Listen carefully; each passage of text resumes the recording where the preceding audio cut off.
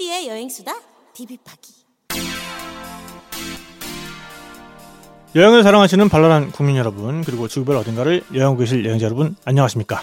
술의 세계를 여행하고 있는 탁재영 PD입니다.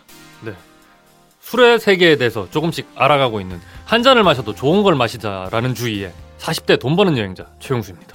네, 자, 저희가 디비파기 우리술로드 네, 두 번의 시간을 진행을 했고, 네, 세 번째 시간입니다. 벌써 세 번째. 네네네. 네. 정말 술알못. 네. 우리 MC 초이. 알스. 술알못이라는 말로도 저를 표현하지 못해요. 네. 네. 우리 술알못 알스 MC 초이를 앞에 놓고 네. 술에 대한 이야기, 그 중에서도 네. 우리 술, 네. 또 전통주에 대한 이야기를 차근차근 네. 풀어나가고 있습니다. 네. 네. 저는 이 방송이 굉장히 성공적이라고 생각을 하는 게, 벌써 네네네. 성공의 느낌 막 나는 게 뭐냐면은, 네네네. 술알못, 알스잖아요. 네네. 알스는 기본적으로 술에 별로 관심이 없어요. 음. 이런 관심이 없는 무관심 종자에게, 네, 무관심 종자에게 그거 괜찮을 것 같은데라는 생각이 지금 들게 만들어 주고 계시거든요. 네네. 네, 그래서 저는 이 편, 우리 술로드 편 성공 보장합니다. 네. 저는. 감사합니다.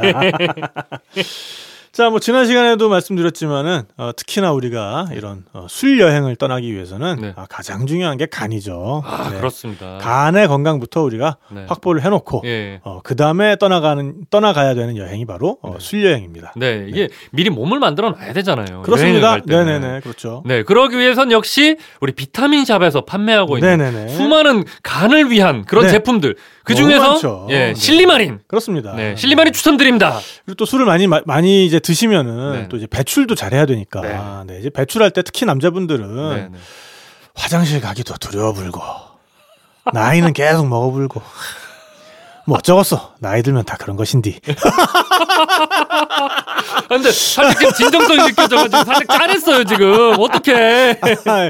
다른 방송에서 예. 광고 나오는 거 우리 남진 선생님이 하시는 광고에서 좀 따라해봤고, 예. 네, 어쨌든 이 소팔메토 예. 그리고 옥타코산올 제품 예. 마찬가지로 우리 비타민샵에 올라와 있습니다. 네, 그렇습니다. 제가 그리고 저번 시간에도 말씀드렸지만, 맛있는 술 마시다 보면은 많이 먹게 될 수도 있잖아요. 그럼요. 그러면 다음날 이렇게 또 회사 출근도 해야 되고. 그렇습니다. 근데 몸이 좀 이게 좀 찌뿌둥한데 머리도 안 돌아가고. 네네네. 이럴 때 우리 뇌의 활성 효소, 바로 그렇죠. 1kg 커피의 네. 수많은 제품들을 네.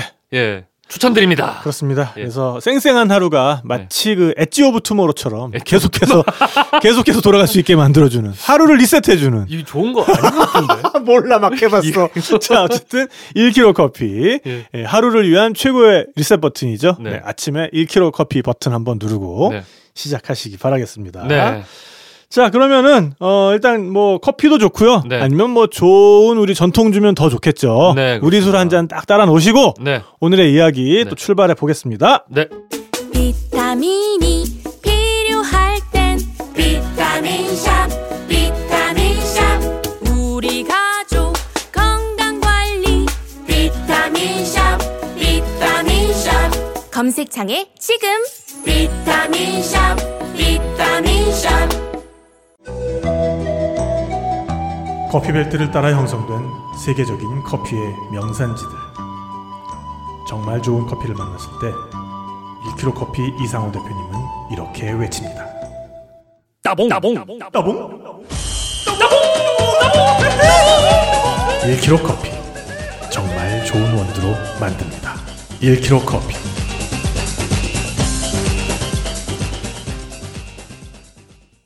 술에 대한 목마름을 시원하게 풀어드리는 음주 해갈 방송. 탁PD의 여행수다 디비파기 우리술 로드 세 번째 시간입니다. 네. 지난 시간에 이제 술의 역사에 대해서 네. 이야기를 시작을 해서 네. 삼국시대, 네. 통일신라 시대까지 알아봤어요. 네. 대충 고대까지 갔습니다, 지금. 네. 지난 시간에 알아본 것만 해도 네. 우리가 옛날부터 술을 만들어서 네. 이웃 사람들을 참 즐겁게 해줬다. 누가 쳐들어와도 술 먹여서 그냥 평화롭게 돌아가게 만들고, 네. 이웃 나라 왕한테도 술 먹여서 네. 노래 부르게 만들어 불고, 노래 만들어 부르고. 이런 식으로 정말 이웃 사람들한테 네. 정말 우리가 술을 잘 베풀고 네. 이웃 사람들을 즐겁게 만들어주는 널리 술로서 인간을 이롭게 하는 홍술인간. 홍주인간이 아니고요. 홍주인간. 술익인간. 네, 술익인간. 이런 것을 우리가 실천해 왔다라는 거를 알 수가 있었죠. 네. 자, 그래서 이번 시간에 이제 고려의 술부터 알아보도록 하겠습니다. 고려 시대로 넘어오면 왠지 뭔가 그 이전 그러니까 지금은 남북국 시대라고 하죠. 그런 고대 시대보다 확 발전할 것 같아요. 술이. 네. 맞습니다. 삼국시대에 비해서 종류도 한층 다양해지고 제조법도 한층 발달했죠. 그래서 기록 문헌도 삼국시대 그리고 통일신라 시대와는 비교할 수 없을 정도로 굉장히 다양하게 남아 있습니다. 자, 일단 궁중에 드디어 양조 전담 부서인 양온서가 설치가 됩니다. 이건 청와대 술 빚는 부서가 생긴다라는 거잖아요. 그렇죠. 그러니까. 네네네. 그러니까 대통령 비서실에 양조 관리국 전문 양조 관리국 이제 이런 게 생겨서 양온서가 설치가 돼서 어주 그러니까 이제 임금님이 드시는 술 그리고 국가 의식용 술을 이제 빚게 되는 거죠. 하긴 이때는 맞아 그런 국가에서 진행하는 여러 의식들에 술이 빠질 수가 없으니까. 그렇죠. 그리고 그런 의식에 정말 아무런 술을 쓸 수는 없는 거 아니에요. 네네. 그래서 그걸 특별하게 만들기 위해서 양온서라는 게 설치가 됐고, 그다음에 이제 민간에서는 사원에서 술을 제조를 하고 누룩을 팔고 이런 것들을 이제 사다 먹는 게 굉장히 굉장히 보급이 됐다고 해요. 하긴 맞아 우리 역사 시간에 배웠었어요. 이게 고려 시대 때 이게 그 사원의 부패가 굉장히 심했는데 그렇게 사원들에서 그 부정적인이라 그래야 되나 그런 식으로 수익을 올리는 방법 중에 하나가 술 만들어 파는 거였다는 거 배웠어요. 저희도. 근데 또 법력이 높아지시면 이제 술도 더 이상 술이 아니게 되고 그렇죠. 이제 곡차라고 하시잖아요. 곡식으로 빚은 차니까. 그래서 어쨌든 사원에서 만들면 일반 민간에서 만드는 것보단 당연히 품질이 우수했겠죠. 전문가 분들이 또 계실 테니까. 연구할 시간들이 많으시고 뭔가 이렇게 조직화된 체계 속에서 만들 테니까. 그래서 이때 사원에서 제조한 누룩 그리고 술을 팔기도 했다고 합니다. 그러니까 이게 이를테면 약간 일종의 트라피스트 전통주다. 트라피스트 전통주가 뭐예요? 그러니까 벨기에나 이제 유럽 쪽에 보면은 수도회에서 가톨릭 수도회에서 직접 만들거나 또는 그 생산 과정을 감독하는 그런 술이 있거든요. 맞아. 우리 와인 디비파기 때 잠깐 언급했었죠. 네네네네. 그러니까 특히 이제 맥주 쪽이 유명한데 그래서 그 중에서도 트라피스트 수도회라는 수도회가 있고 거기에서 인증을 주는 그 트라피스트 수도회 인증을 받기 위해서는 생산 시설의 전부 또는 일부가 수도원 경내에 있어야 되고 그 생산 과정에 수도사가 참여를 하든지 아니면 생산 과정 전체가 수도사의 관리 감독을 받아야 되고 그 다음에 그 이윤이 모두 이 수도사들의 생활을 위해서 또는 이 수도원의 유지 보수를 위해서 쓰이고 남는 돈이 있다면 기부를 해야 된다. 자선 사업에 써야 된다. 그러니까 이제 요거에 부합을 해야 그 트라피스트 인증을 주거든요. 그래서 이제 그런 맥주가 존재하는데 이때 이미 고려에는 어떤 트라피스트 청주 이제 이런 것들이 있지 않았을까라는 얘기입니다. 자, 그래서 중국 문헌에 보면 이제 고려에 대해서 묘사한 고려도경이라는 책이 있고 여기 보면은 고려에는 찹쌀이 없어서 맵쌀과 누룩으로 술을 빚는데 술 맛이 독해 쉽게 취하고 빨리 깬다. 그럼 이건 좋은 거잖아. 그렇죠. 경제적인 거잖아. 아니 그러니까 쉽게 취하고 안 깬다. 그러면은 문제가 있지만 문제 있죠, 쉽게 취하고 빨리 깬다. 너무 좋은 거잖아요. 그러니까 잘 만들었고 그리고 또 불순물도 없다 뭐 이런 뜻 아니에요 그러면? 술 맛이 독하다 그랬는데 이게 좀 드라이하다는 거의 표현인 것 같아요. 그러니까 이때 맛이 독하면 얼마나 독하겠어요. 그러니까 좀 맛이 좀 드라이하면서 쉽게 취하고 빨리 깬다.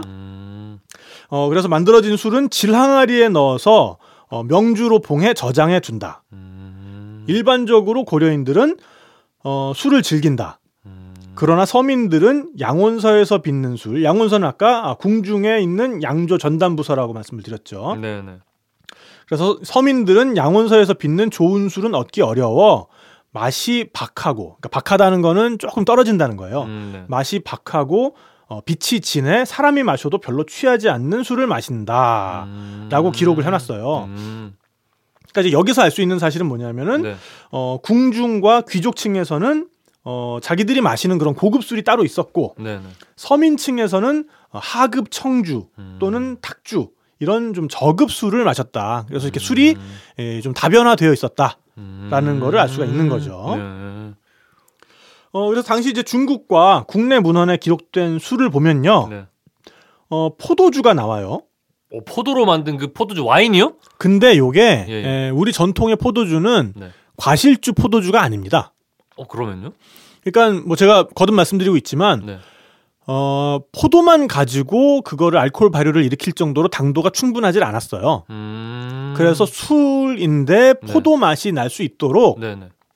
곡주를 빚을 때 네. 그때 물을 넣지 않고 네. 포도즙을 넣는다든지. 그게 더 고급 같은데. 고급스러워 보이는. 예. 그러니까 우리나라의 과실주 만드는 법이 네. 그런 방법이 있어요. 그러니까 똑같이 우리 그 청주를 만드는 또는 탁주를 만드는 방법처럼 처음에 시작을 하는데 네. 그때 이제 밥을 짓던지 뭐 떡을 만들던지 한 다음에 거기다 네. 물을 붓고 네. 그 다음에 누룩 빻은 거를 넣고 막 버무린다고 했잖아요. 네, 그렇죠. 그때 물 대신 포도즙을 쓰면 포도주가 되고. 우리 전통 포도주. 예. 물 대신 국화차를 넣으면 네. 전통 국화주가 돼요. 굉장히 흥미로운데요. 굉장히 향이 좋습니다. 그게. 진짜 먹어보고 싶다. 아직도 그 나오죠. 제법으로 나오는 데들이 있습니다. 네. 예. 서울에 있는 삼해소주가 삼해소주가. 근데 여기에서 팔지는 않고 네. 그 안에 아카데미 과정으로 네. 이런 식으로 귤주, 포도주, 그리고 국화주 이런 식으로 만드는 과정들이 있어요. 그리고 도소주라는 게 이때부터 이제 나와요.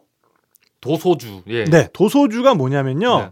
1년 이제 정월 그 초하루 이때 네. 이제 먹고서는 네. 1년 동안 병이 없게 해주는.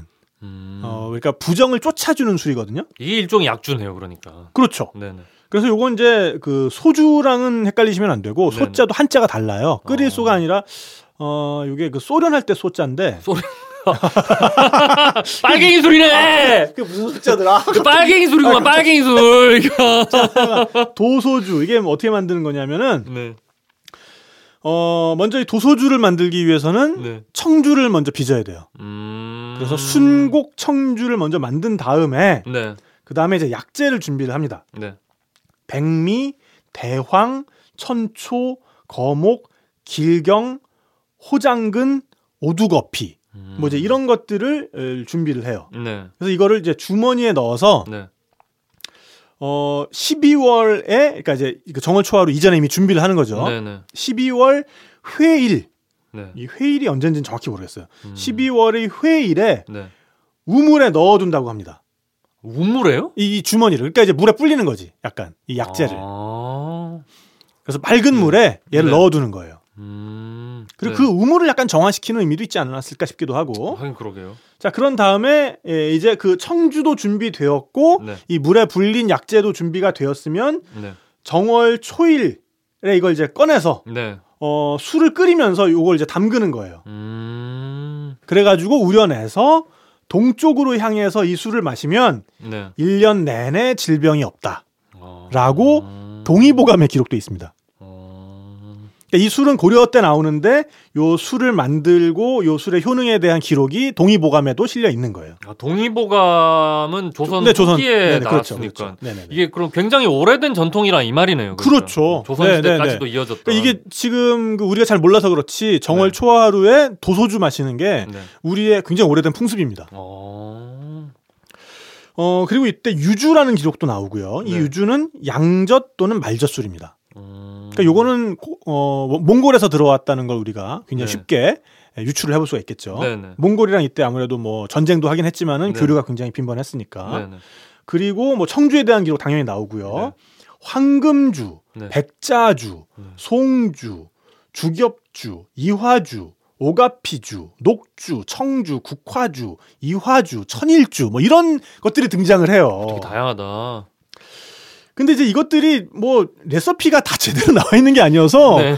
그냥 이름만 보면서 상상만 하면서 군침만 삼킬 뿐입니다, 사실은. 이게 과연 뭐였을까? 그러니까 이제 도소주 같은 것도 사실은 후대에 네. 조선 시대에 이제 기록이 남았기 때문에 네. 이건 지금 우리가 이 레시피까지 알 수가 있는 거고요. 이 글을 읽다 보면은 박록담 선생이 네. 직접 이거를 재현해서 이 방법대로 해가지고 네. 마셔본 그런 얘기도 나와요. 아, 그래요? 그래가지고 그렇게 해서 만들어 봤는데 네네. 사실은 이제 만든 다음에 자 이제 시음을 하시죠 했는데 네.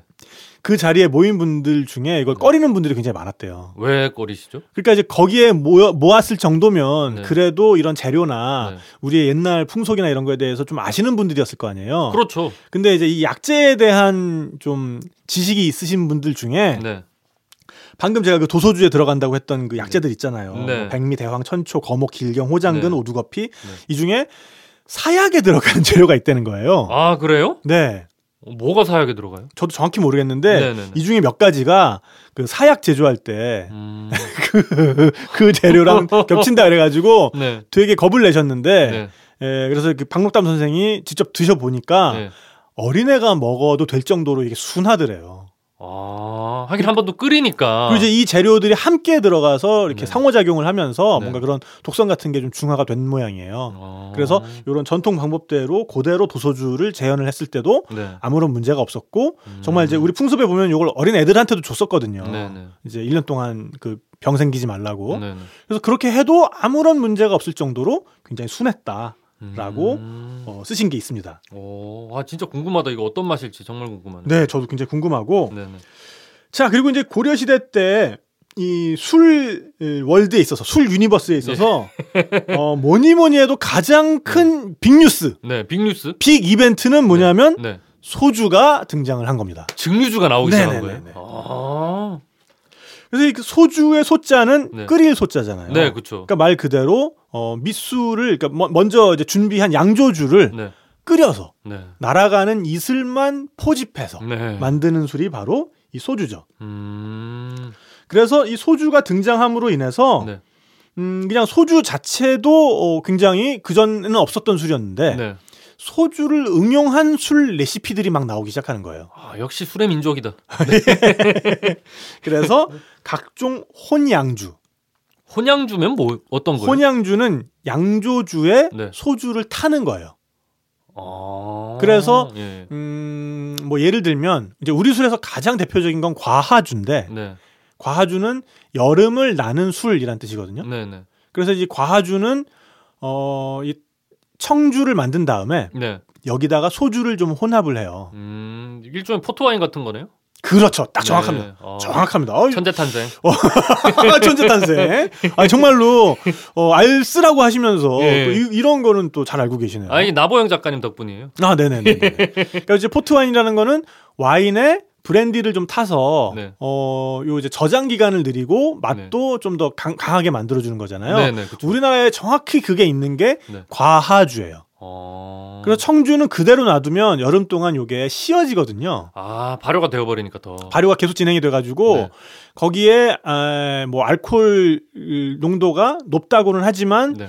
미생물의 활동을 완전히 억제할 정도로 높지는 못한 상황에서 네네. 거기 뭐 유산균 같은 게 들어오기도 하거든요. 네네. 그러면 이 술이 변질이 돼서 이제 맛이 시어지는 거죠. 네네.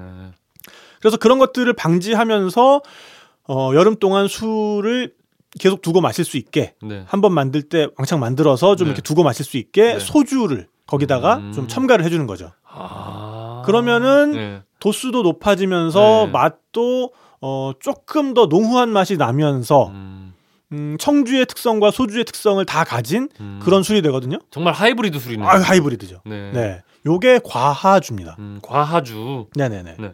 이런 혼양주, 이런 이제 혼양주 그리고 이런 증류주에는 아무래도 이런 약재 같은 거를 넣었을 때 네. 알코올이 굉장히 고농도기 때문에 네. 알코올에 녹아 나오는 그런 그 약용 성분들이 있어요. 네. 또는 약용 성분 또는 이제 향미 성분, 네. 향과 맛 성분 네. 이런 것들이 있기 때문에 잘 우러난다는 얘기죠. 그쵸. 네. 그렇기 때문에 침출주, 그러니까 소주에다가 뭔가 재료를 넣어서 우러나게 만드는 이런 침출주 기법도 이때부터 막 발전을 하기 시작하는 거죠. 담금주인 거죠, 그러니까. 담금주입니다. 담금주. 출주가. 네네, 그렇습니다. 자, 그래서 이 동의보감 그리고 본초 강목에 이제 소주가 나오는데 네. 이 문헌에는 보면은 이 소주는 언제 생겼느냐? 네. 원나라에서 생겼다. 그래서 우리나라로 전해졌다. 네.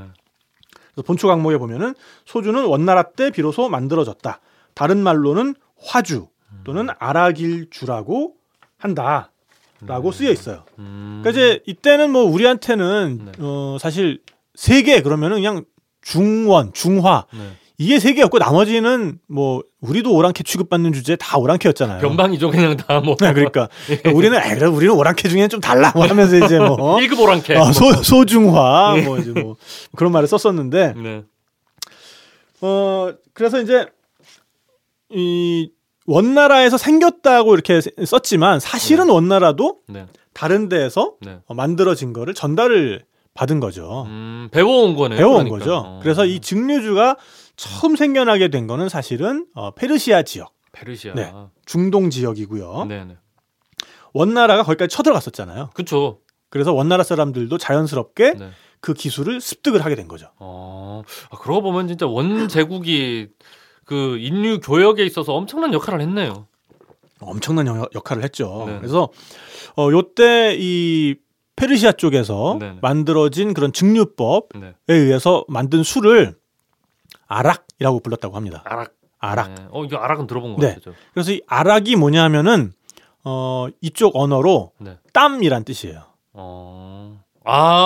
증류주는 이렇게 땀처럼 맺히니까. 그렇죠. 그 안에 보면은 밑에서 이제 술을 끓이고 양조주를 끓이게 되면 끓는 점 차이에 의해서 알코올이 먼저 증발해서 나오잖아요. 그래서 그거를 뭐 이렇게 종 같은 걸로 모으기도 하고 아니면은 뭐 사발 같이 이제 생긴 둥근 밑바닥에 어떤 밑면에 모으기도 하고 여러 가지 방법이 있는데 어쨌든 그게 이슬처럼 이렇게 맺히는데 그게 마치 이 땀이 맺히는 것 같다. 그래서 아락이라고 불렀다고 하고요. 그래서 알코올이라는 말도 마찬가지로 이 당시에 이 중근동에서 증류법이 만들어지면서 생겨나게 된 말이에요. 그래서 이 지역의 언어에 뿌리를 두고 있는 말이에요. 그러니까 이 서양 언어 중에서 앞에 알자가 붙는 것들은 이 아랍의 기술을 역수입한 그런 것들이 많거든요.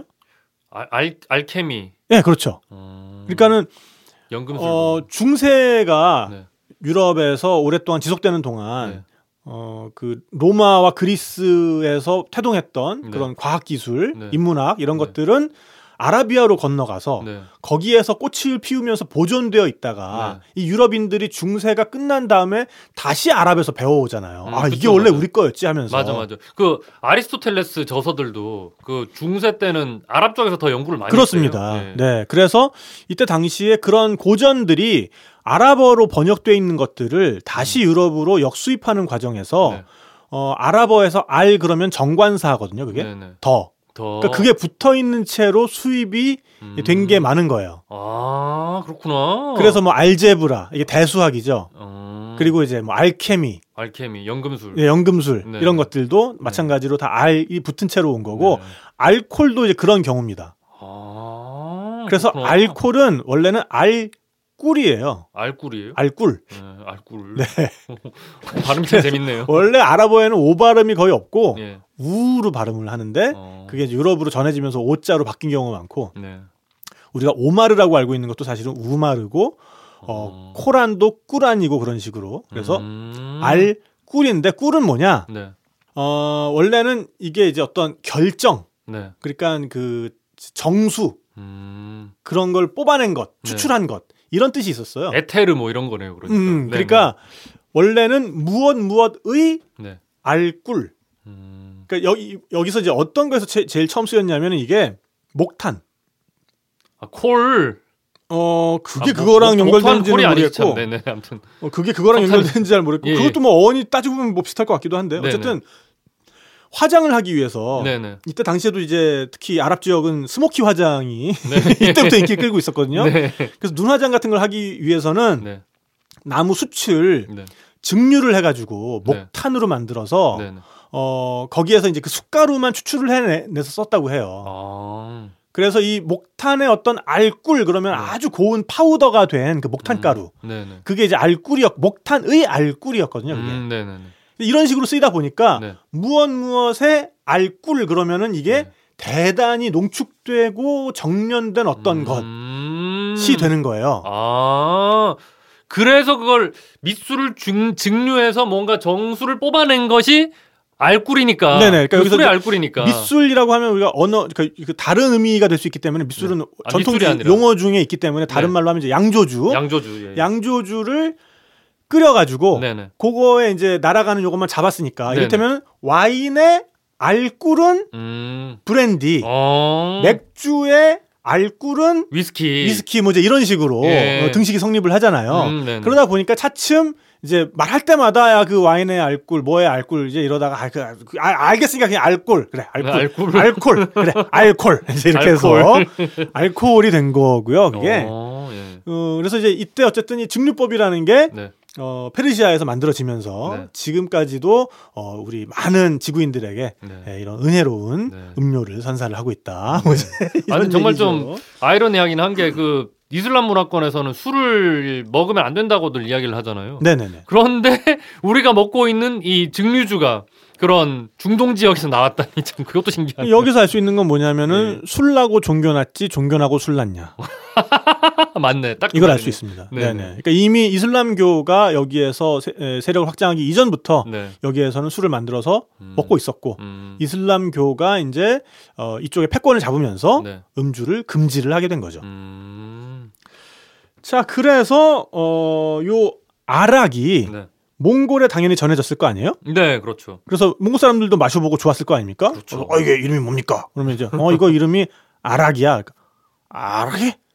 아락이. 그래, 아락. 아르히. 그래서 이제 몽골에 가면은 이제 아르히라고 합니다. 아르히. 네네네. 몽골 말로 술이라는 뜻이고요. 그래서 재밌는 거는 보드카는 차강 아르히. 차강 아르히예요? 그러면 이제 차강이 화이트거든요. 그러니까 흰술. 그리고 이제 맥주는 그 노란 아르히인데 그게 노랗다는 몽골 말을 제가 지금 까먹었습니다. 이제 그런 식으로 부르고. 그래서 이제 요게 고려까지 전해지면서 고려 사람은 또 이건 먹어보고 좋았을 거 아닙니까? 그렇죠. 이게 이렇게 맛있는데 이게 이름이 뭐야? 그러니까 아르히. 그러니까 아락이? 아르히. 아락일. 아락일주. 그리고 또 좀 희한하게 약간 옛날에 뭐 저기 왁자지껄 그런 게임 하면은 이렇게 왜 귀에다가 되게 시끄러운 거 이렇게 끼고서는 자기 이렇게 들리는 대로 뭐 말하면은 몇 번 틀리게 가다가 다시 끝에서 뒤집혀서 맞는 말로 돌아올 때가 있잖아요. 그러니까 그래서 뭐라고요? 아르히. 그러니까 아락?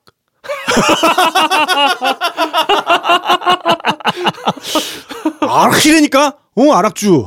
이렇게 해서 우리나라엔 다시 아락이라는 이름이 또 있습니다. 신기하다 이거. 네네네네.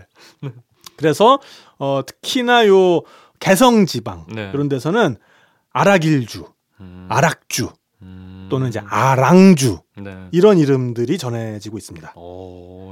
우리나라에서 소주 많이 만드는 곳, 소주로 유명한 곳. 안동. 그 다음에 개성. 개성도 소주로 유명해요. 그리고 제주입니다. 제주도에서 많이 만들어요? 제주도도 고소리술이라는 제주도 특유의 조로 만드는 소주가 있죠. 근데 이 제주, 안동, 개성의 공통점. 원나라의 전초 기지가 있던 곳입니다. 그러니까 원나라 사람들이 그 고려에 들어와서 그렇죠. 개성이랑 안동이랑 제주도에서 뭐 자기들 뭐 관창도 만들고 하면서 네네네. 그러면서 소주를 만들어 먹었던 게 전례가 된 거군요. 그렇습니다. 그래서 말을 키우는 그 아예 목장도 있었고 완전 전초 기지로 삼았던 곳이 제주였잖아요. 그렇죠. 원나라 사람들이. 그래서 당연히 그때 제주도에는 증류주의 그런 문화가 그때 시작이 된 거고 그다음에 개성이랑 안동에는 병참 기지가 있었대요. 그렇구나. 네. 그래서 지금도 소주로 유명한 지역들은 이런 식으로 원나라와 연관이 있는 곳들이 많이 있습니다. 자, 그리고 이제 보면은 요 아락이라는 게 우리나라 쪽으로만 들어온 게 아니라 그러니까 이제 실크로드 통해서는 뭐 몽골 거쳐가지고 이제 우리나라까지 이렇게 왔고 요게 또 지중해를 거쳐가지고 이렇게 바닷길로 이렇게 남쪽으로도 돌아요. 이 이름이. 네. 그래서 뭐 보면은 이제 이 중동이랑 네네. 연결돼 있는 뭐 조지아, 네. 이란, 뭐 아제르바이잔 네. 이런 데서도 아직도 아락이라는 술이 나오고요. 심지어는 이슬람 국가인 요르단에 가도 네. 관광객과 비이슬람 교도를 위해서 네. 거기서 아직도 아락을 만들고 있습니다. 물론 근데 동네마다 네. 맛도 다 다르고 아락이 네. 이름만 아락일 뿐이지 네. 심지어는 정체도 다 달라요. 아 그래요? 네. 그냥 술인 거네요? 네, 술. 그렇죠. 네, 그렇죠. 술. 그리고 이제 이 아락은 어떤 동네에서는 네. 아라기라고 부르기도 하고 네. 아프리카에 가면 아라기, 아라기. 예, 우리나라에 오면 아라길, 아라기. 네, 이렇게 되고 그 다음에 아라기까지 갔으면은 여기서 아자가 떼어지면 뭐가 됩니까? 라기가 되죠. 터키에 그 술요. 터키에는 라기가 있죠. 그래서 또는 동유럽에 가면은 네. 라기야라는 술이 이제 크로아티아에 있습니다. 네네.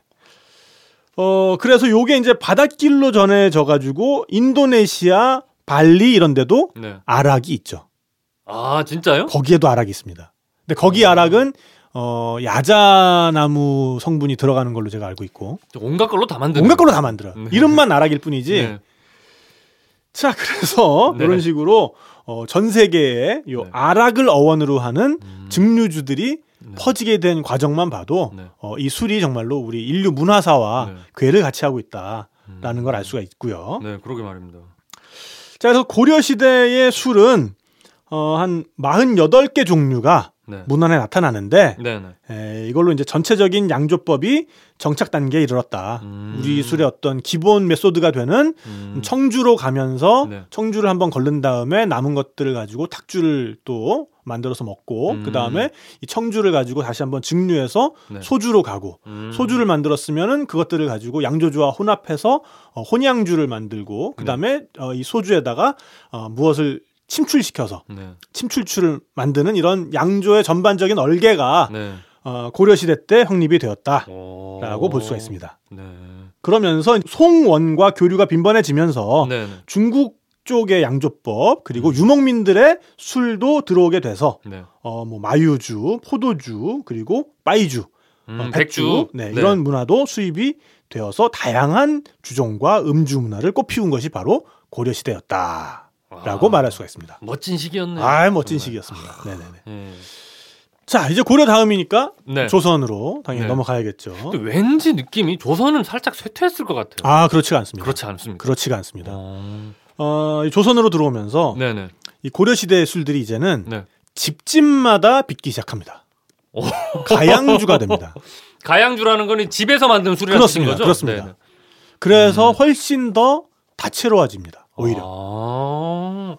저희 오해였네요. 네네네. 그러니까 이제 여기에 정말로 그 집집마다 추구하는 어떤 스타일 그리고 또 그 술의 어떤 그 스타일을 결정하는 네. 어떤 맏며느리의 네. 그런 또 취향 네. 그리고 지식, 지혜 네. 이런 것들이 더해지면서 그 스타일들이 정말 세분화하게 되는 거죠. 네네.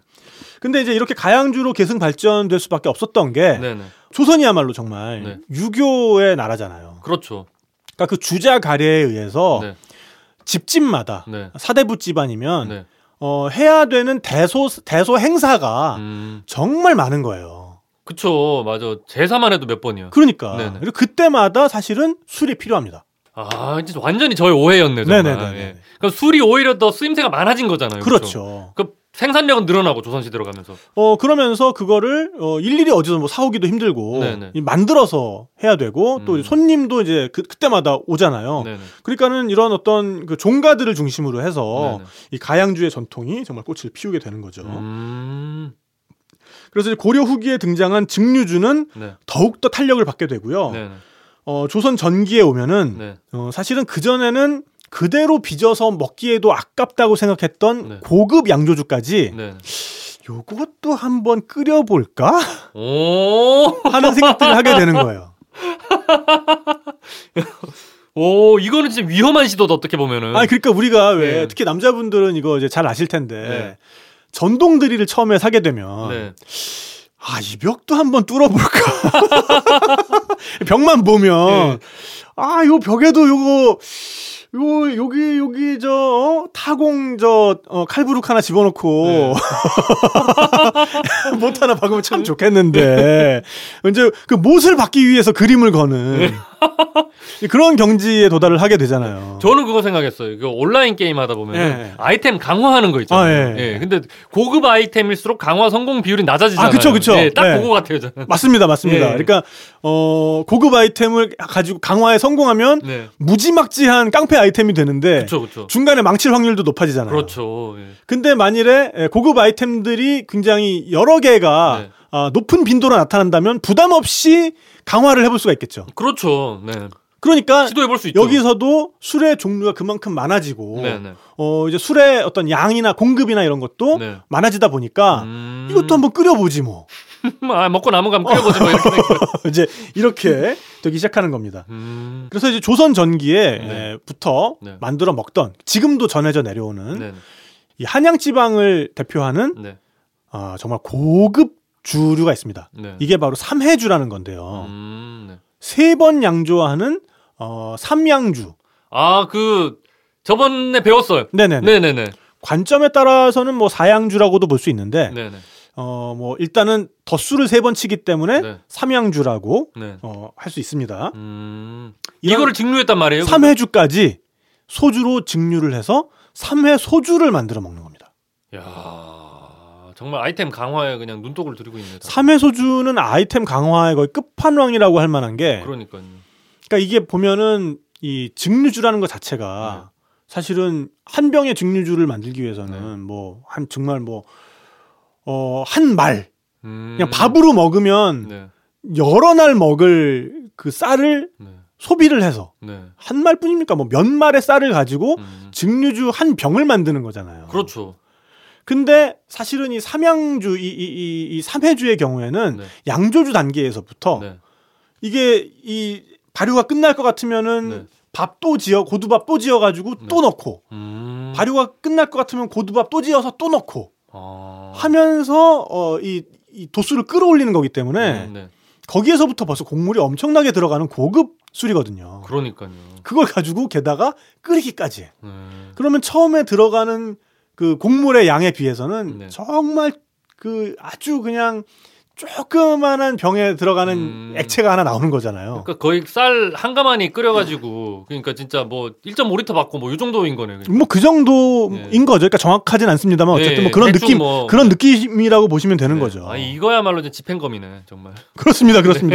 그래서 이 삼해주가 뭐 나중에 좀 더 자세히 알아보겠지만은 가뭄만 나면 공격 대상이 됐어요. 너무 이건 사치다. 뭐 상소문이 전하. 삼해주를 금지하시옵소서.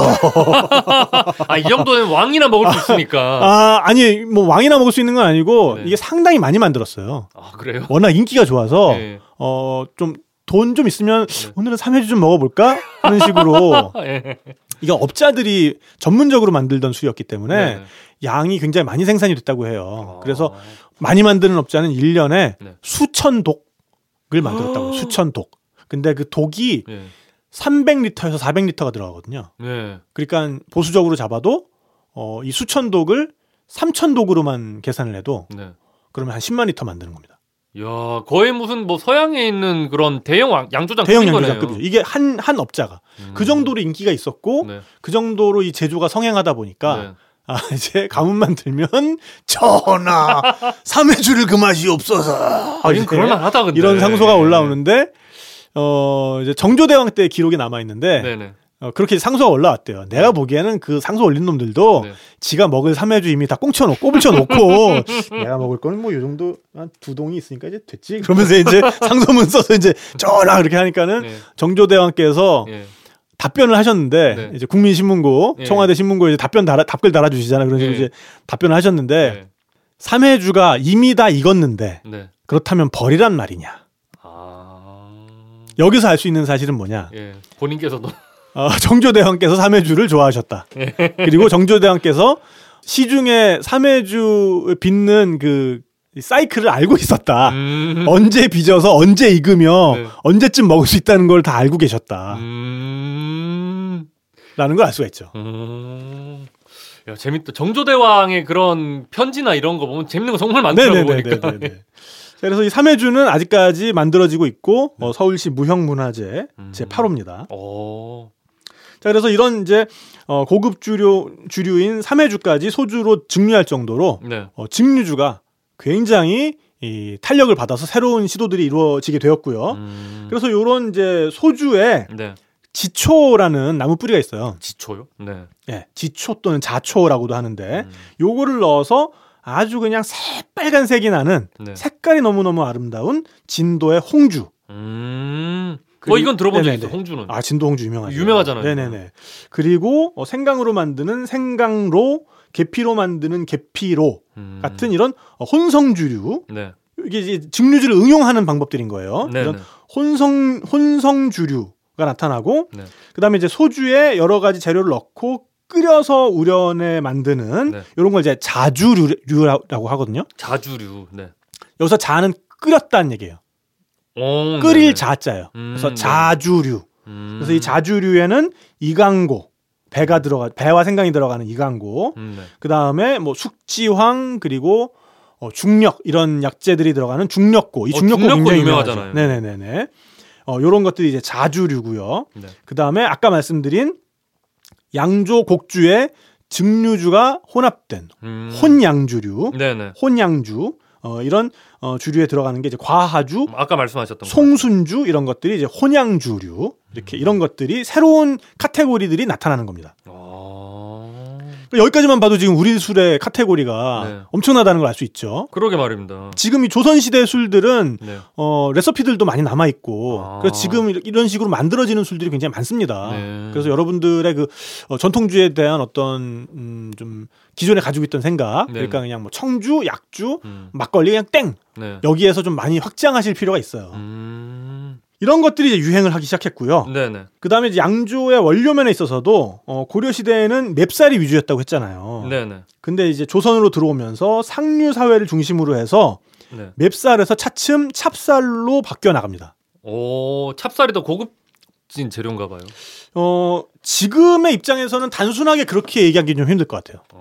맛이 달라요. 그래서 맵쌀의 비율이 높으면 술 맛이 좀 드라이하고 깔끔해집니다.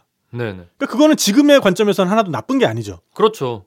찹쌀의 비율이 높으면 술 맛이 달면서 감칠맛이 납니다. 그러니까 이제 이거를 우리가 어떻게 볼 수 있냐면은 옛날에는 단맛은 귀한 거였어요. 그렇죠. 설탕도 엄청 비쌌으니까. 그렇죠. 그러니까 단맛은 무조건 좋은 것, 귀족적인 것, 귀한 것, 즉 비싼 것이었어요. 근데 이 술 만드는 과정에서 방법을 잘 하면 정말 이거 설탕 넣은 거 아니야? 할 정도로 내지는 뭐 설탕이 아니라 이거 뭐 사카린 넣은 거 아니야? 할 정도로 단 걸 만들 수가 있어요. 천연 재료만 가지고. 그러니까 이 당시에는 이 찹쌀을 이용해서 이렇게 맛이 확 달아지면 획기적인 거죠, 이게. 좋아할 수밖에 없네요, 이 시대에서. 그렇습니다. 그래서 이 찹쌀로 만든 술이 상류 사회를 중심으로 굉장히 각광받게 되었다라고 우리가 해석을 할 수가 있겠어요. 그러면서 양조의 기법에 있어서 이제 원료면에서는 이제 맵쌀이 찹쌀로 바뀌어갔고 양조의 기법면에 있어서 이제 정말로 이 중양주 법이 자리를 잡게 됩니다. 중량주면 여러 번 양조하는 거. 이제 뭐 이제 다 알죠. 제가. 척이면 착이네. 2양주, 3양주 뭐 다 나오죠. 제가 4양주까지 있다고 제가 다 들었죠, 제가. 5양주까지 있어요. 와, 5양주요? 아직 좀 덜 배웠네. 좀 더 배워야겠네. 그래서 이제 그 전에는 단양주. 그러니까 재료를 넣고 발효를 일으켜서 술이 되면 끝. 요거였는데 이제 조선 시대로 들어오면서 본격적으로 중양주법이 이제 유행하기 시작합니다. 그래서 중양주법이라는 거는 지난 시간에도 제가 좀 말씀을 해드렸습니다만은 다단 로켓처럼 알코올의 도수를 계속 부스트를 넣어주는 거죠. 그렇죠. 계속 그 음식이라는 재료를 넣어주면서. 그렇습니다. 그렇기 때문에 우리 술에 참 엄청난 부분이 뭐냐면요. 양조만 가지고 증류를 하지 않고 양조만 가지고 20도에 도달할 수 있는 양조법이 바로 우리 전통 양조법입니다. 소주인데 거의 20도면. 소주보다 독하죠. 지금 소주 뭐 16, 또 17도 뭐 이러니까. 또 뭐 17도 이러지 않습니까? 뭐 여차하면 더 낮아질 기세던데. 그러니까. 그렇지만 이제 그거는 증류주의 타이틀을 달고 있음에도 물을 타서 그렇게 네. 도수를 끌어내린 거고. 네네. 근데 우리 전통 그 양조 기법을 쓰면 네. 양조만 가지고 20도에 도달을 시킬 수가 있어요. 그러면 증류할 때도 네. 이를테면 서양에서 뭐 한 60도짜리 술을 만든다. 네. 그러면은 2번, 3번 끓여야. 네네. 그러니까 이제 그때는 이제 다단 양조가 아니라 다단 증류를 하는 거죠. 그래서 한 번 끓어 나온 술을 네. 따로 모아서 또 끓이고. 그래서 거기에서 나온 알코올을 또 잡아서 또 끓이고 해야 네. 그 정도로 끌어올릴 수가 있는데 네. 우리나라 술은 한 뭐 5, 60도까지는 네. 그냥 우습게 아, 그냥 한 번 증류해가지고요. 한 방에 갑니다. 한 방에. 아. 원래부터 20도짜리 끓이니까. 뭐 45도는 그냥 아주 우습고요. 예. 50도까지도 한 방에 끌어올릴 수가 있습니다. 네. 역시 술 좀 먹을 줄 아는 민족이요. 술 먹을 줄 아는 민족이고요. 그리고 그 양조면에 있어서도 20도까지 끌어올릴 수 있는 이유 중에 하나가 뭐냐면은 그 누룩이라는 걸 쓰기 때문에 그런 거예요. 아, 누룩이 좀 더 효율이 좋은가 봐요? 제가 지난 시간에 말씀드렸잖아요. 누룩은 버스다. 네. 그 동네 이제 거주하시는 네네. 이 각종 곰팡이님들, 누룩 네. 곰팡이님들, 그 다음에 공기 중에 날아다니는 네. 효모님들, 효모님들. 네네네. 그분들을 다 태워가지고 네. 술까지 운반해주는 네. 그런 이제 버스라고 했잖아요. 네네. 그래서 그 버스 안에는 그 두 분이 다 타고 계신 거예요. 네네. 그래서 일을 효율적으로 한 방에 처리해요. 아. 일관 작업으로. 그러니까 이를테면 서양 술에 있어서 네. 맥주를 만든다고 했을 때 네네. 맥주도 마찬가지로 이제 곡주잖아요. 네, 그렇죠. 그러면은 당연히 이 보리알만 가지고는 알코올 발효가 안 일어나겠죠. 네. 그러니까 거기서도 마찬가지로 네. 그 보리알에 있는 그 녹말을 부드럽게 만들어주는 네. 호화, 호화. 그 다음에 그 호화한 그 녹말을 당으로 만들어주는 당화 네. 과정을 거칩니다. 네네. 그래서 거기에서는 별도의 누룩을 넣어주지 않고 네. 쌍난 보리를 쓰거든요. 그 메가라는 그거. 그게 바로 맥아. 네. 아가 그 싹 아자입니다. 네네. 그래서 맥아에는 그 싹에는 네.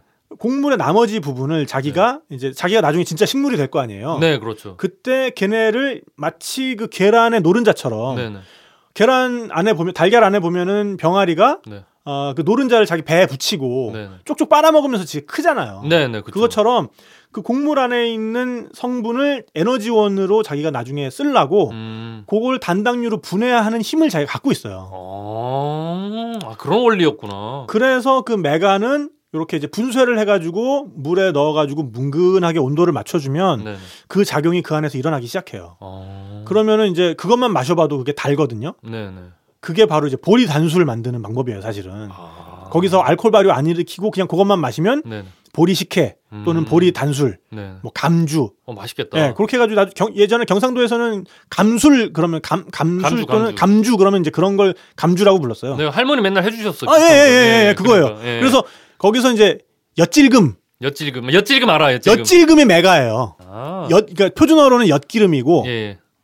경상도 쪽에서는 엿질금이라고 엿질금. 하고 네네. 그게 딴 게 아니라 쌍난 보리입니다. 그게 메가. 아. 여튼 이제 그렇게 된 다음에 네네. 그걸 이제 맥즙이라고 하거든요. 달아진 네. 이 보리즙. 네네. 그래서 맥즙에다가 효모를 퐁 넣어서 그때부터 이제 발효를 일으키거든요. 아, 단계별로 진행을 하네요. 그쵸. 네, 맥주는. 근데 이제 이거를 한없이 달게 만들 수가 없는 게 더 네. 달게 만들 수 있어요. 네. 그러니까 원료를 더 많이 넣고 당화를 많이 일으키면은 이제 이게 정말 막 꿀처럼 되겠지. 그렇겠죠. 근데 그 농도가 되면 이 미생물을 투여했을 때, 네. 효모를 넣었을 때, 네. 이게 왜 이렇게 뻑뻑해? 이렇게 당이 너무 많아. 숨 막혀. 그래서 얘네가 일을 제대로 못 해요. 빠져버리네 애들이. 그냥. 그렇죠. 예, 너무 재료도 많고 이러니까 천천히 하지 마 이렇게 돼버리네. 천천히 하지보다는 숨 막혀. 나 여기서 활동을 못 하겠어. 이제 이렇게 되는 거예요. 네. 그러니까 우리가 밥도 네. 이렇게 적절히 한 숟갈씩 떠서 주면은 네. 기분 좋은데 네. 밥 공기를 입에다 막 쳐넣어버리면 그걸 먹을 수가 있어. 성질 나잖아 일단. 성질도 나고 목도 막히고. 아이 그만해. 그 과정이 되는 거예요. 그렇기 때문에 서양의 맥주는 적절한 수준까지 당화를 시킨 다음에 네. 이스트를 넣어줘야 되고 그러다 네. 보니까 도수를 막 무한정 끌어올리기가 굉장히 힘든 거예요. 그래서 보면은 맥주는 높아도 막 12도 뭐 이런 그쵸. 거밖에 못 봤어요 저는. 그렇죠. 네. 한 개까지 끌어올려서 10도 뭐 12도 이렇죠. 네네. 근데 이제 우리나라 술의 경우에는 네. 자 이제 버스가 도착을 했어요. 네네. 그래서 이제 누룩곰팡이님과 네. 효모님이 내리셨어요. 네네. 자 그럼 누룩곰팡이님이 먼저 딱 보니까 여기 네. 이제 자기가 네. 당분으로 만들 수 있는 전분들이 많아요. 네네. 그래서 이제 그거를 이렇게 먹어가지고 당을 만들어서 네네. 바로 옆에 네. 효모님이 자기 바로 옆에 있잖아요. 네. 야 이거 한번 먹어봐 하고 건네줘요. 그러니까 당이 만들어지면 네. 바로 알코올이 되고 당이 만들어지면 바로 알코올이 되고. 그래서 그 술이 이제 그 상태를 이제 우리가 밑술을 안 쳐서 이제 덧술을 하고 이제 네. 그 술 밑이라 그러거든요. 술밑 또는 술덧. 그거를 이제 당도를 측정하는 기구가 있어요. 네네. 당도를 측정하는 기구를 찍어 보면은 네. 많이 달아지질 않아요. 달아질 새가 없는 거야. 계속 알코올로 바뀌어. 그러니까 당이 분해가 되면은 당으로 분해가 되면은 그걸 바로 알코올화 해버리고. 그렇죠. 계속 반복하는 거네 이거를. 그렇죠. 그래서 요게 우리 술이 가지고 있는 네. 병행복발효라는 아주 특이한 시스템이에요. 병행복발효. 네. 그러니까 병행이라는 거는 네. 그 당화와 네. 알코올 발효가 동시에 일어난다는 거죠. 병행해서 패러럴 프로세스네요. 네네네. 네. 그래서 예. 패러렐 프로세싱, 쿼드코어, 그렇죠. 쿼드코어까지 아니고 더블코어에 의한 듀얼코어에 의한 동시 연산이 되는 네네, 그렇죠. 그런 효율 좋은 시스템이기 때문에 요게 양조주 단계에서 정말 한계치인 20도까지 끌어올릴 수가 있다. 이제 그런 방법들이 다 조선 시대에 이제 자리를 잡게 되는 거고요. 맞아. 얼마나 연구를 했으면 이런 걸 다 개발을 했을까 진짜. 그러니까 말입니다. 네. 자 그러면서 이제 조선 후기에 들어오면서 각 지방의 토속주와 양반가에 내려오는 다양한 곡주류가 이제 가양주로 정착이 되면서 드디어 이제 전통주의 전성 시대가 열리는 거고요. 이 당시에 술 종류를 기록한 책만 110여 종이 됩니다. 그래서 이제 조선 시대 술을 다룬 책의 최초는 허균. 허균 유명하죠. 허균 유명하죠. 네네네. 네. 이분이 쓴 도문대작이라는 책인데 이 책이 좀 웃겨요. 이분이 자신이 귀양살이를 하면서 귀양살이를 좀 이렇게 전국 각지를 돌아다니면서 했나 봐. 네. 그래서 전국의 유배지에서 먹어본 팔도의 명물 식품에 대한 기록이고요. 지금으로 따지면 블로거네, 파워블로거네. 그렇죠, 그렇죠. 네네네. 여러분 오늘은 제가 귀양 갔다가 들린 진주에 있는 뭐 어디에 가보겠어요. 막 이런 거. 법무부 지정 공식 파워 블로거. 그러니까. 법무부에 의해서 여기저기 강제 이주를 당하는데 그때마다 블로깅을 하셨던 분인데. 그래서 한양의 궁중에서 만든 태상주, 자주, 평안도의 삭주 등을 소개를 하는데 이 책에서는 아쉽게도 레시피가 따로 나오지가 않고요. 1400년대 초에 나온 활인신방, 요 세종 때의 계주교서, 성종 때의 사시찬요초, 1611년 광해군 3년에 나온 동의보감, 이런 책 등에는 술에 대한, 조선 술에 대한 이름과 제조법들이 다 실려 있습니다. 그래서 이제 여기 나온 것들을 다 종합해 보면은 조선 시대에는 한 400여 가지 술을 먹었던 걸로 추정이 되고. 여기에 누락된 고려시대 때부터 만들었던 술 그리고 일반 농가에 있는 가양주까지 합치면 한 650여 가지 만들어 드셨던 것 같아요. 동네마다 하나씩 다 있다고. 동네마다 하나씩 다 있었어요. 과언이 아니네요. 네네네. 자 그래서 조선시대의 전통주는 유교의식에는 없어서는 안 될 요소로 자리 잡았고 사대부 집안에서는 가양주가 전해지면서 더욱 다양해지고 고급스러워졌다라는 이야기입니다. 근데 이게 일제강점기를 지나면서 전부 다 또 뭐. 그렇죠. 이제 다음 이야기가 일제강점기와 근대 시기 그러면서 이제 해방 이후까지 이어져야겠죠. 그러면서 조금 우울한 얘기가 나올 텐데 어쨌든 뭐 결말은 해피엔딩이라는 거. 지금 현재 해피엔딩이 진행 중이니까요. 그렇죠. 기승전결에서 지금 전쯤으로 넘어가려고 하는 거 같아요. 그럼요. 그러니까 뭐 엔딩은 사실 뭐 있을 수가 없고 네버 엔딩 스토리인데 어쨌든 그 당시의 위기는 지금 굉장히 많이 좀 극복이 되어 가는 상황인 것 같다라는 이야기입니다. 자, 그래서 오늘의 이야기는 뭐 이 정도 해야 될 것 같은데 오늘은 어떠셨습니까? 일단 저는 그게 너무 재밌었어요. 그러니까 우리나라는 술을 만들 때 패러럴 프로세싱을 한다. 네네네. 예, 저는 궁금했거든요. 저도 어디서 이렇게 주워 듣기로는, 그러니까 양조주가 그 도수가 한 12, 13도가 한계라고 들었는데 그 일본 사케만 해도 사실 그렇잖아요. 많이 봤자면 12, 13도 이 정도였던 것 같은데 우리 술은 뭐 양조주로 한 20도짜리도 저도 본 적이 있고 막 그런 걸 보면서 아니 이걸 어떻게 만들었대? 그 생각을 했었거든요. 근데 그 의문이 오늘 풀렸습니다. 저는. 네네. 그리고 저는 그 어떤 술을 추천해 주실지. 그래서 예. 오늘부터 하기로 한 네네. 탁PD의 이 술만큼은 먹어보자. 네네네. 뭐 술 추천 코너 이름은 네. 뭐 공모 받겠습니다. 아직 확립된 건 아니고. 예. 네. 하여간, 그래서 저는 추천을 해주시면은 네네네. 작은 사이즈로 일주일에 하나씩 사버려 해요. 네네네. 예. 탁PD의 요술조술 이거 괜찮네요. 요술조술. 예. 탁PD의 요술조술. 네네. 오늘 그러면은 지난 시간부터 제가 말씀드리고 있는 게 우리 전통의 술의 가장 기본은 청주다. 청주. 네네. 라는 말씀을 드렸잖아요. 네, 그렇습니다. 그래서 정말 이 술 정도 드셔보시면 네. 이런 게 바로 정말 우리 조상들이 드시던 네. 청주고 이런 맛을 우리 조상들은 훌륭하다, 네. 맛있다라고 했던 거구나를 0점을 잡으실 수 있는 술. 네. 충청도 네. 청주에 있는 네. 풍정사계 양조장의 네. 풍정사계 춘이 되겠습니다. 풍정사계 춘. 네. 청주에 있는 네네네. 청주. 네네. 풍정사계 춘. 네네네네네. 그 발음들도 다 이게 츠 발음이고 푸 발음이고 이게 그러네. 착착 감기는 발음들이네요. 이 풍정사계는 네. 이한상 대표님이란 분이 원래 네. 사진관 운영하시던 분인데 작가신셨어요? 작가는 아니고 이제 사진관을 운영하셨는데 예. 사진관이 사양산업이잖아요. 그렇죠. 그러니까 이제 요게 아무래도 몇 년 있으면은 완전히 이 산업이 네. 의미가 없어지겠다. 네.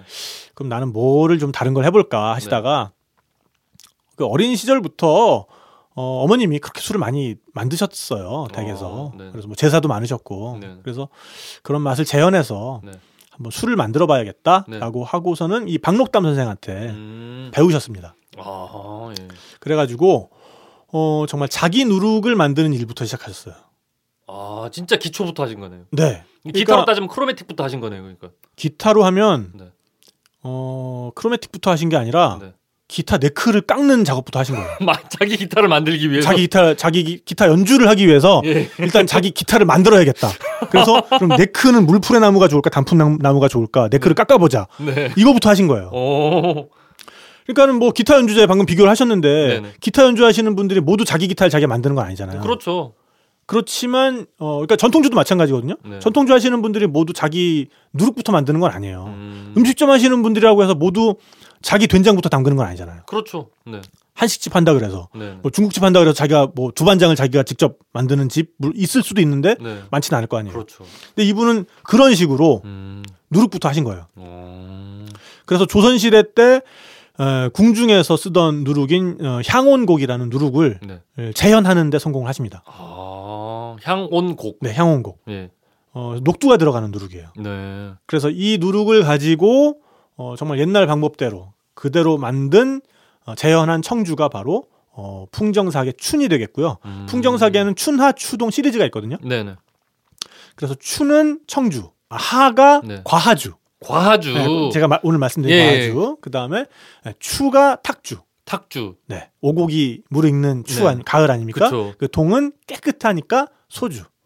그래서 이 뭐 네이밍에서부터 벌써 센스가 있으신데 되게. 너무 이 네이밍이 잘 돼서 네. 이거로 상도 많이 받으셨을 거예요. 네이밍 가지고 상 받으셨을 거예요. 그래서 어쨌든 오늘은 이런 우리가 우리 술에 0점을 잡는 데 있어서 춘나 추동의 그 춘 풍정사계 춘 정도 드셔보시면 네. 좋을 것 같다. 풍정사계 춘. 네. 네. 근데 이제 미리 말씀을 드리면 사실 지금의 기준으로는 살짝 답니다.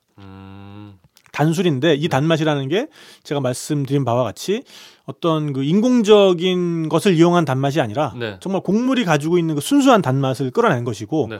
이런 맛을 옛날에 우리 조상들은 귀하다, 귀족적이다 라고 느꼈던 거기 때문에 네. 그것까지도 감안하고 드셔보시면 좋을 것 같고요. 아까 말씀하셨듯이 찹쌀로 이렇게 빚게 되니까. 네네네. 네네. 그렇습니다. 그런 술을 오늘 소개를 해드렸습니다. 네. 제가 일단 바로 주문해가지고 그리고 제가 또 하고 싶은 게 네네네. 그 매주 그렇게 추천을 해주시면은 저는 주문을 해버려 해요. 네네네. 네, 주문을 해 작은 거 그냥 네네네. 사이즈 하나 그냥 먹어보고 네. 이건 어떻더라. 알스의 입장에서 이거를 한번 감상을 말해보는 거죠. 네네네. 알스의 입장에서 술을 먹으면 어떻게 될까? 네. 예, 그래서 저도 그것도 한번 해보고 싶어요. 진행하면서. 예. 자, 그럼 오늘 이제 퀴즈도 내드려야겠죠. 네네. 네. 오늘 했던 얘기 중에 뭐 퀴즈를 이걸 하면 좋겠다 뭐 이런 거 있습니까? 네네. 딱 제가 또 천재 탄생 한번 했잖아요. 네네네. 예, 그래서 또 그 이야기 해야죠. 또. 네. 예, 천재 탄생 이야기로 해주십시오. 네네. 그러면은 우리나라 술의 네네. 여러 가지 카테고리 중에서 네네. 양조주와 네. 증류주를 네네. 섞어서 만드는 네네. 술인데요. 네네. 그 술 중에서 네. 우리 조상들이 네. 여름을 나기 위해서 드셨던 예. 술의 이름이 있습니다. 네네. 여름 동안 변질되지 말라고 네. 청주에 소주를 혼합해서. 근데 이게 또 이렇게 그냥 혼합을 바로 해가지고 먹으면 네네. 두 개가 맛이 떠요. 그것도 섞는데도 요령이 필요한가 보네요. 이게 둘이 섞여서 한 몸이 될 때까지 또 기다려줘야 됩니다. 그게 또 기술이에요. 둘이 입에서 따로 놀지 않고 네네. 한 몸이 돼서 혀로 쫙 들어오게 만드는 요게 또 기술이거든요. 그것도 그래서 풍정사하게 하를 드셔보시면 아까 말씀하셨던 예, 여름을 보내기 위해서 네네네. 먹는다는 그 하 그런 걸 드셔보실 수가 있고 네. 자 그래서 그 술의 이름을 맞춰주시는 게 퀴즈가 되겠습니다. 그래서 네네네. 세 분께 선정해서 경품을 보내드리도록 하겠습니다. 네, 그리고 선정이 되신 지 한 달이 안 되신 분들은 조금만 자제 부탁드리겠습니다. 네, 정답을 아시는 분은 우리 팟빵 게시판 에피소드별 게시판에 올려주세요. 네.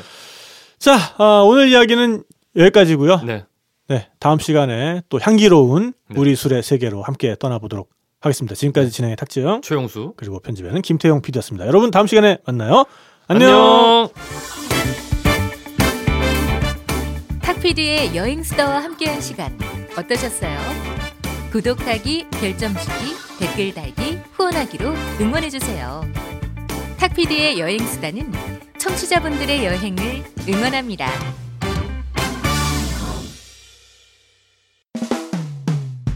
수없이 반복된 일상에 나른한 하루가 지겨워 내 마음은 훌쩍 떠나고 싶은데